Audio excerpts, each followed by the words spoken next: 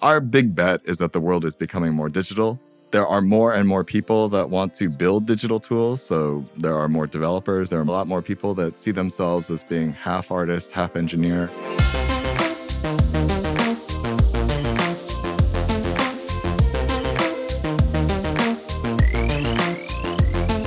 Hello and welcome to Shopify on Location, a special series from the podcast team here at Shopify.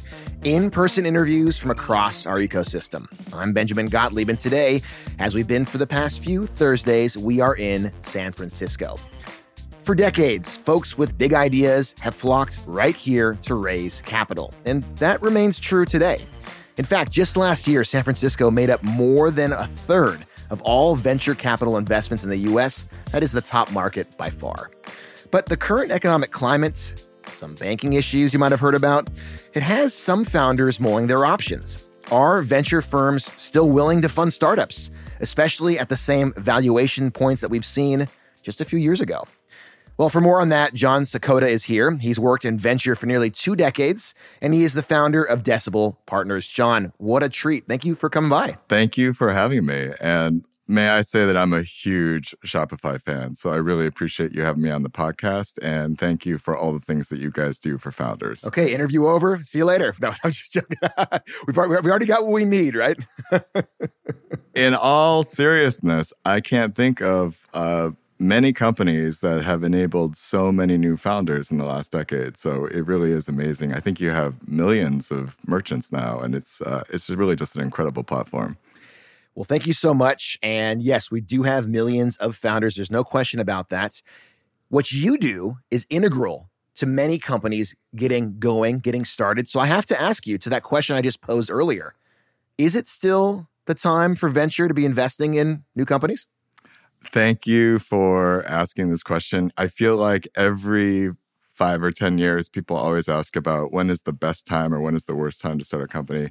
I should probably remind the audience that I myself am a recovering entrepreneur. So I started my career in 1999. So maybe half the reason why I'm sitting here with you in Silicon Valley is that I maybe grew up and started my career in the first internet bubble.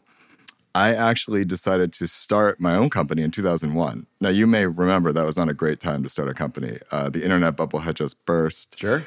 I started my company in the summer of 2001. I don't think anybody thought that was a good idea. In the middle of my startup, we had 9/11.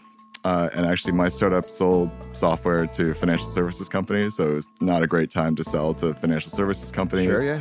And over the course of the past 2 decades, I've seen maybe the best and worst of times for there to be innovation, for you to have a startup.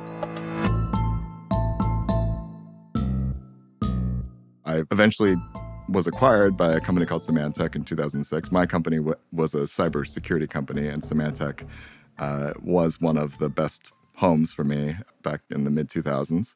After that, I became a venture capitalist and invested in software and internet companies between 2006 and 2018 at a firm called New Enterprise Associates, and again, invested in some of the best and worst times through a financial crisis, and now through what has really been an amazing time to invest in companies. So I think with the fullness of time, most people would say that there really isn't a bad time to start a company. And the challenge is perhaps like you have to maybe survive the short term in order to get to the long term. And I think like many people might have said on your show before, I listened to many of the episodes before coming here today.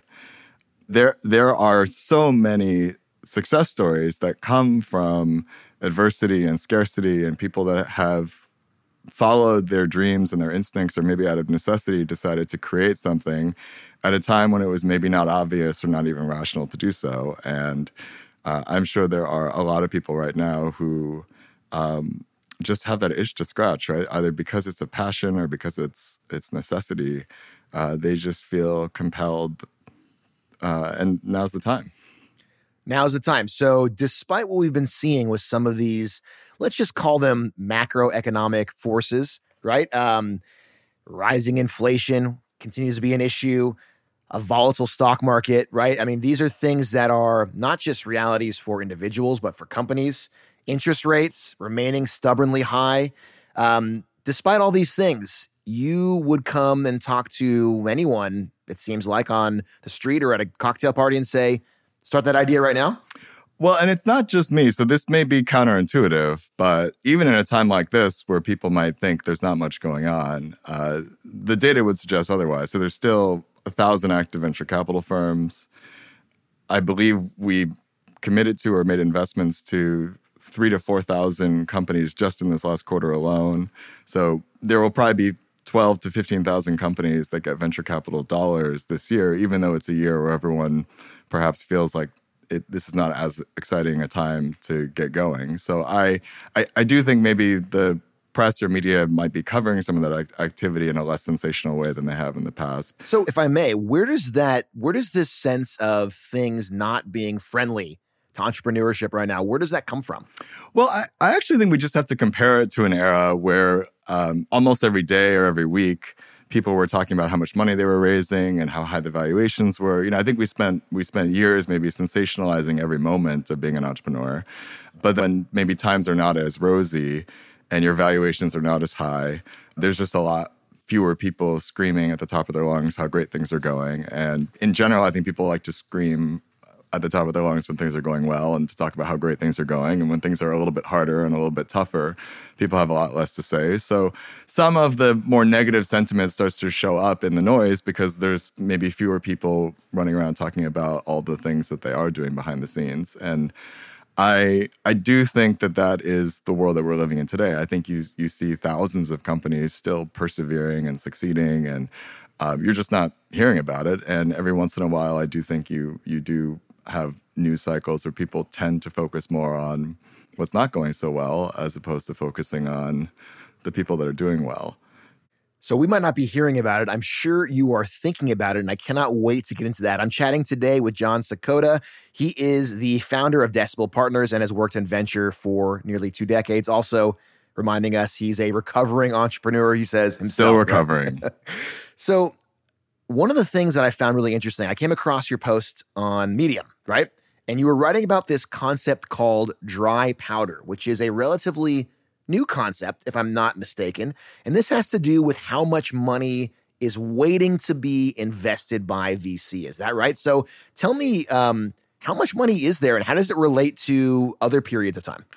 So this is a number that if I can just maybe explain it to the Please. audience, it's similar to maybe how founders think about cash on their balance sheet. So a founder obviously takes money in maybe from investors or takes money in from customers. And when you have enough of that money, you build up a balance sheet. And that's a good proxy for where you might spend money in the future, right? So the more cash you have on your balance sheet, the more likely you are to be aggressive about investing in growth. And venture capital firms are similar. We take in money from institutional investors and then we commit them to startups. And so you can measure inflows and outflows. And several years ago, I started tracking and then publishing metrics on the dry powder in the industry. And in general, the industry has just been growing a bigger and bigger and bigger and healthier balance sheet. So in general, the industry has been raising bigger funds and deploying them in a relatively aggressive way. I mean, we're investing about $50 billion a year in startups, and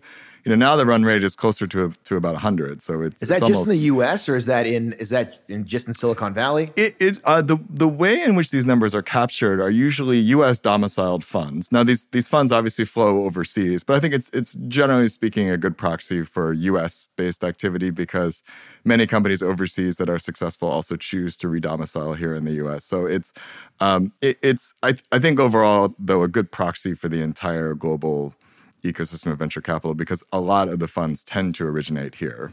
So in other words, VC maybe is doing much better than it has been in the past. Your balance sheets are better.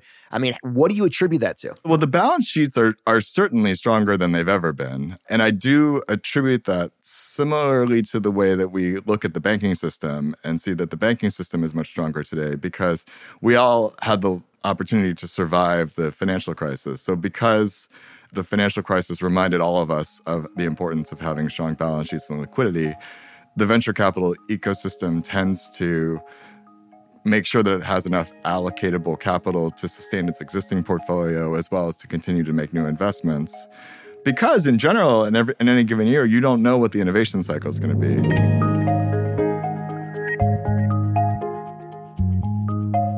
This maybe ties back to the question that you asked about, is there a good or a bad time to invest capital? Which I'm sure many of our listeners are curious about as well. Yeah, we try not to pay attention to macroeconomic conditions when we're making new investments in new companies. So there's a lot of subtlety to that statement. So in general, nobody's doing better in, say, a pandemic or a recession. So nobody feels like they're crushing it in these times. But in general, the smaller you are, the more you're creating a company, and the macroeconomic conditions, in theory, don't affect you as much because you're relatively small. You are focusing usually on technology or product, and you're trying to capitalize on some form of innovation. At the very earliest stage of a company, we are creating something new, something that in theory hasn't existed before. And so because of that, in some ways, we're not really tethered to the economy, right? We're maybe creating a new market or creating a product that might disrupt a market. So if we were wholly tethered to macroeconomic conditions, you might wonder what the real advantage is of the startup, right? The startup really should have some other advantage that makes it possible for them to, years from now, have a real competitive advantage, which allows them to take market share away from incumbents. And the compounding effects of investing in those differentiated, innovative, unique intellectual property that makes it possible for us all to someday wake up and say, wow, this is a really different company or a really different idea. That starts really small, and it really should not be affected by interest rates, geopolitical tension, how people feel about CPI. Like, these are all things that they get into the psyche of everybody. But on the ground, the founders are building and they're creating. And so the headwinds are up there, but the companies are not quite big enough yet to feel them. You're using language, and I'm hearing your parlance is very similar to our president, Harley Finkelstein, who I had the chance to interview earlier this year in Ottawa in person. And he was espousing the exact same idea that actually, in his mind, this is the year of the entrepreneur. Is that something that you think you would agree with? I did have a chance to listen to Harley's interview. And also, Harley, I am really interested in trying your green tea combination. I would agree with him that every year is really a great year to be an entrepreneur. And that might sound counterintuitive, but if you look back over history, nobody knew that in 2007, 2008, 2009, in the middle of a financial crisis, that at the same time we were inventing Amazon EC2, we were inventing the iPhone, we were inventing GitHub. All this was happening underneath our nose and nobody saw it. I believe Shopify also started around the same time. Yeah. So I don't know that anyone was checking the calendar to see if this was a great year to start a company, right? I think people just were compelled because they saw an opportunity or they had an itch to scratch. Or I did agree with Harley's point that sometimes it's just necessity, right? You lost your job at Google, and therefore, you always wanted to try that startup, and now you have every reason to do so. I think there's also something about the psychology of a founder. I don't think founders are wholly rational.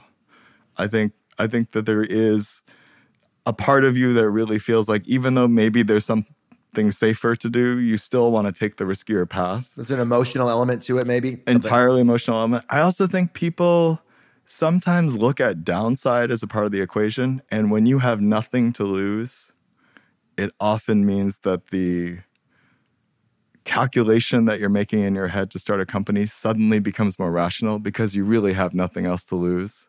And so a lot of people in retrospect will look back and tell me their founding story, and they'll say, things were pretty tough, but I had nothing else to lose. So I started a company. And, that necessity becomes the mother of invention, which eventually leads to success. So I think if you're the kind of person that wants to view entrepreneurship as an entirely rational decision, it's not.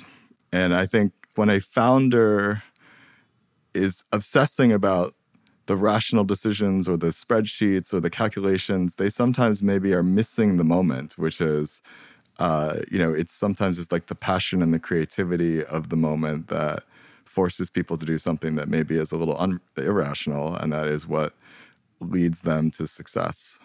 Leads them to success, hopefully also leads them to listening to this podcast today. And by the way, if you're listening right now, we really hope you're enjoying this conversation.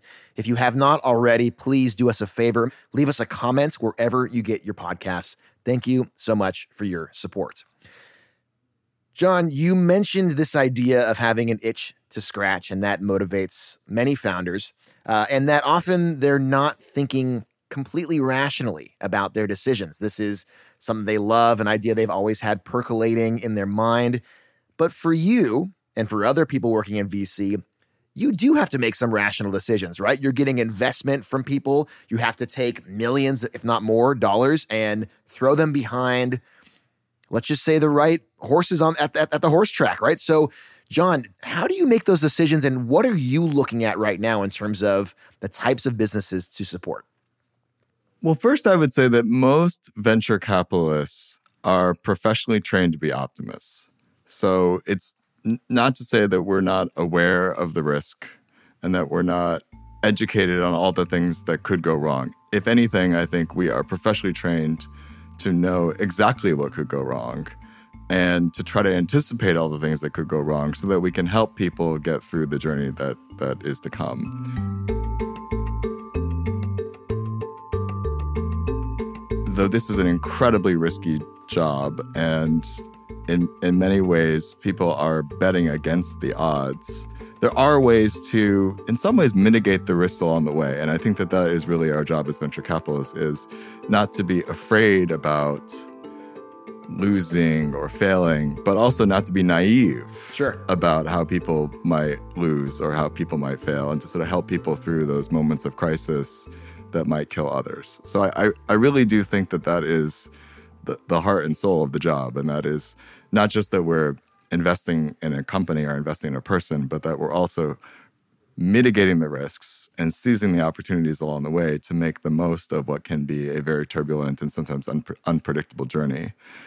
In some ways, like, the more change there is in any market, the more volatility that can be created, the more opportunity there is for founders. If everything was the same and the playing field was not level for everybody with all sorts of different opportunities to take advantage of, then it would be very difficult, I think, for founders and venture capitalists to effectively bet against the odds and navigate them. So the more change and dislocation that we see, the better. And I think it is one of the reasons why today a lot of entrepreneurs see opportunity. They see a lot of bigger companies maybe playing more defense, needing to pay more attention to their stock prices, needing to pay more attention to their investments, maybe pulling back on new things. And that creates way more opportunity for startups to therefore fill that space, right? A space that might have been filled by a big company. Maybe those investments are the first ones to be pulled back because, in general, in a time like this, people start to focus on the core. So I seem to think today, because you have had a decade of people really professionally trained in innovation and entrepreneurship coming to the table now, using even new technologies like AI, they're really able to capitalize on a set of markets where maybe the incumbents are not as flexible and not as willing to take their precious capital and invest it in something that might be new and different. So, John, what are you betting on? So our fund at Decibel is an infrastructure software fund. That is a fancy way of saying that we invest in incredibly technical software that is used by developers, data scientists, data engineers, and cybersecurity. I don't expect everybody on your podcast to be starting a business like that. Well, or even want to build these kinds of companies. They tend to be started by technical builders, the engineers that build the digital products that we all know and love and use every day. I imagine that there are many people at Shopify today in your engineering team. Oh, yeah. Who definitely recognize a lot of the wonderful software tools that make their lives easier every single day. And those are the kinds of companies that we invest in. I would say in general, these enable the next kinds of companies to be built. And so many of our companies, for example, are central to how products that use artificial intelligence or machine learning work. They're central to making sure that the world is a little bit safer as we use these new technologies. So our big bet is that the world is becoming more digital. Our big bet is that there are more and more people that want to build digital tools. So there are more developers, there are more software engineers, there are more entrepreneurs that are becoming facile with code, right? There's a lot more people that see themselves as being half artist, half engineer. And our vision is really to enable these people to build the next Shopifys and other great platforms that can be built as the world becomes even more digital than it is today. What I didn't hear you mention, and maybe you didn't mean to do this, but I didn't hear you mention Web3. And I feel like Web3, and correct me if I'm wrong, it's been somewhat swept up in what we saw with the volatility of some of the cryptocurrency. I guess this was last year, maybe late 2021. And also the emergence of AI, which is literally, I would imagine in many companies here in San Francisco, that is top of mind right now. How can we use AI, or how can we integrate it into what we're already doing? Why not mention Web3? What's going on with Web3? I saw a funny tweet yesterday, and I am so sorry that I did not remember who actually shared it, but I'll repeat it. And the tweet said something on the lines of, I guess we were wrong about Web3. It's not crypto, it's AI. And I think there's some truth to that. I think we really gave Web3 a shot. I think many, many smart entrepreneurs applied themselves to try to figure out how to use the concepts of Web3. Many venture capitalists put a lot of money into exploring all the different applications and different protocols that could be used. Yeah. And I think when all is said and done, the killer app for Web3 is cryptocurrency. And I think also killer good, or killer like Death Wish? Well, I think it's perhaps not surprising that most of the time platforms are built on the back of a killer app. And you may remember the app. Before there was the iPhone, there was the iPod, right? And so I remember. Music was the killer. I still have app. My original iPod, by the way. Everyone looks back and they're like, wow, they built a platform. But it really starts with something that is like special purpose built. And cryptocurrency was always the killer app for Web3 and continues to be the killer app for Web3. But we haven't yet seen other killer apps. And it's not for lack of trying. So, I think the experiment in some ways may have been run. We may have tried it all. And we've been talking about some of these applications for quite some time and have been putting a lot of money and time and blood, sweat, and tears towards trying to move towards these more decentralized protocols, which I think a lot of people, deep down inside feel like that would be maybe a better world. But somehow the physics of our planet are not enabling this new world as quickly as we'd like. And, at the same time, we have another new trend, which is these large language models and generative AI technologies, which are not necessarily new. I mean, it's decades of machine learning research and some of the biggest companies in the world spending billions of dollars to, in effect, give the world this technology for, in price points and accessibility that we've not really seen in a while. Oh, yeah. I mean, when you say this is nothing new, I mean, I'm old enough to remember the little paperclip in Microsoft Word. I mean, that guy or that little clip used to talk to me, right? Yeah. And I think what's different now is it was never accessible to everybody, right? It was always in the hands of, say, Microsoft in Clippy's case, right? Or that's the name, Clippy. It's always lovely when I open up my messages and Apple tells me that the contact suggested to me, right, might be Ben. And that's great. It's magical. It just sort of shows up in my applications. But if we're being honest, all of this really great machine learning and AI science was, generally speaking, embedded into applications that were built by some of the largest tech companies in the world. I think over the last several months, you've seen what has been many, many, many, many, many years of research now being open sourced and shared and made widely available through APIs to everybody.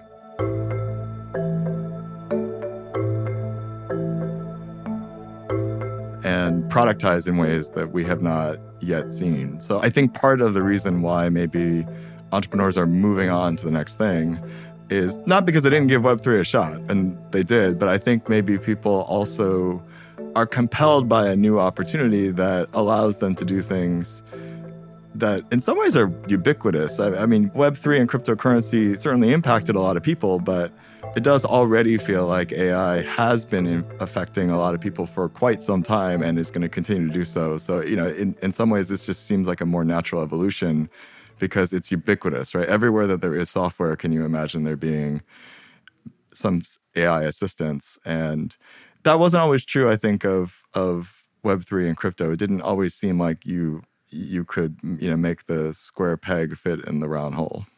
Well, it seems like, John, you and I could talk about Web3 AI for hours, but it's really fascinating. You referenced banking and just the role that crypto played in the last couple of years. I think it's really interesting to see kind of what's transpired with one of the most well-known banks here in Silicon Valley. I'm sure, if I'm a betting man, which I am, I'm sure you've done a lot of business or did a lot of business with Silicon Valley Bank. I'm just curious, now that we're a little bit of time removed from what happened, that rush on that bank and the subsequent other issues we had related in the banking system, what do you think VC has learned from that experience? I am so glad you are asking me this question. First, I have been a Silicon Valley Bank customer since I started my company back in 2001. So it's an over 20-year relationship.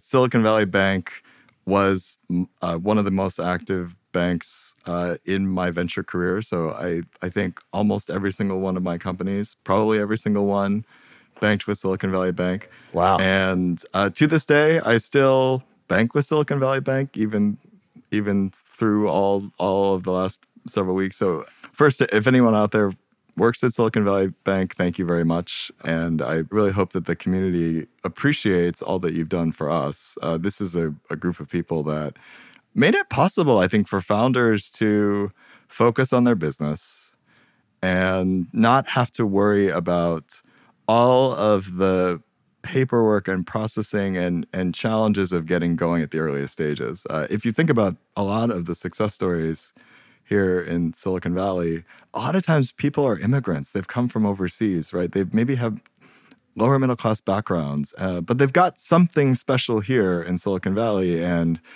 with some venture capital funding, we could get them a bank account. We could get them a line of credit. We could get them a mortgage for a house. And there was a lot that went into those relationships over time. But are you delivering the bank's eulogy right now? Because I mean, this sounds, you're speaking about it almost in past tense. Well, I certainly think it's important to remember where we came from. Before we talk about where we go next, I think we have to remember that not every bank wants to bank small companies that haven't yet proven that they're going to be big companies. And so I think to remind us all that this was an institution that had successfully built a business that was profitable, sustainable for decades on banking small companies is an important history lesson for all of us, that this is a very good business that will continue into the future. And I am a big believer that Silicon Valley is here to stay, that however Silicon Valley Bank evolves itself and where the people go, we will all continue to do business with these people.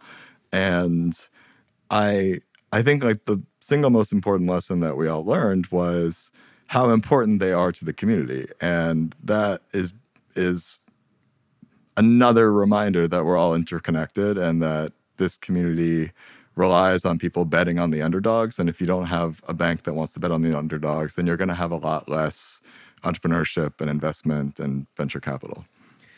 For folks that are maybe outside of Silicon Valley, outside of San Francisco, when they inevitably read the headlines about what happened with the bank, it seems a little bit concerning, a little bit scary for someone who maybe is like, wow, this is one of the biggest banks that was investing in maybe someone like me, someone who's starting a business. It just went under. How am I supposed to feel about that? I guess, what's your message to that person? Well, I think that there is a lot of uniqueness to the Silicon Valley Bank story, which seems to have not transpired elsewhere in the economy. So it does seem like the Silicon Valley Bank incident was a unique incident. I do think it's an example of the danger of herd mentality. So I think there is a lot of power in Silicon Valley from everyone being internetworked and to do so in real time on digital devices. In general, it's very difficult to have a run on the bank if people are not digitally wired and interconnected. Yeah, the digital run on that bank was something we had never seen before. Right? Exactly. And so I think that it is fair to say that there is some uniqueness to the community of people that banked with Silicon Valley Bank. And I think there's some uniqueness to the way in which it went down. It just so happened to be that almost all of the major customers were networked in a certain way that if delivered the wrong information at the wrong time, would create a run on the bank. And I think many banks now are knowledgeable of that issue. They're sensitive to that issue. I think many founders are knowledgeable and sensitive to that issue. So, there's many people who are evolving their cash management and banking strategies to ensure that this does not happen again. So I don't want to say that it will never happen again, but I don't think founders really need to worry today as much about the banking system and banking crises as maybe they were worrying about this 6 weeks ago. Because I definitely think that the industry has evolved past that already. Wow. Because the banking system is so resilient. Well, that's great news for folks listening. John, if we can transition a little bit here now to kind of your outlook for e-commerce this upcoming year, would you say that since we're kind of emerging from this, let's call it a post-pandemic time, how are you thinking about where VC dollars should be going, and what should founders who are maybe interested in VC founding, what should they do to try to attract it? So e-commerce has always been one of my favorite spaces. At my prior firm, we were long-standing early investors in e-commerce, and it maybe is one of the reasons why I admire Shopify so much.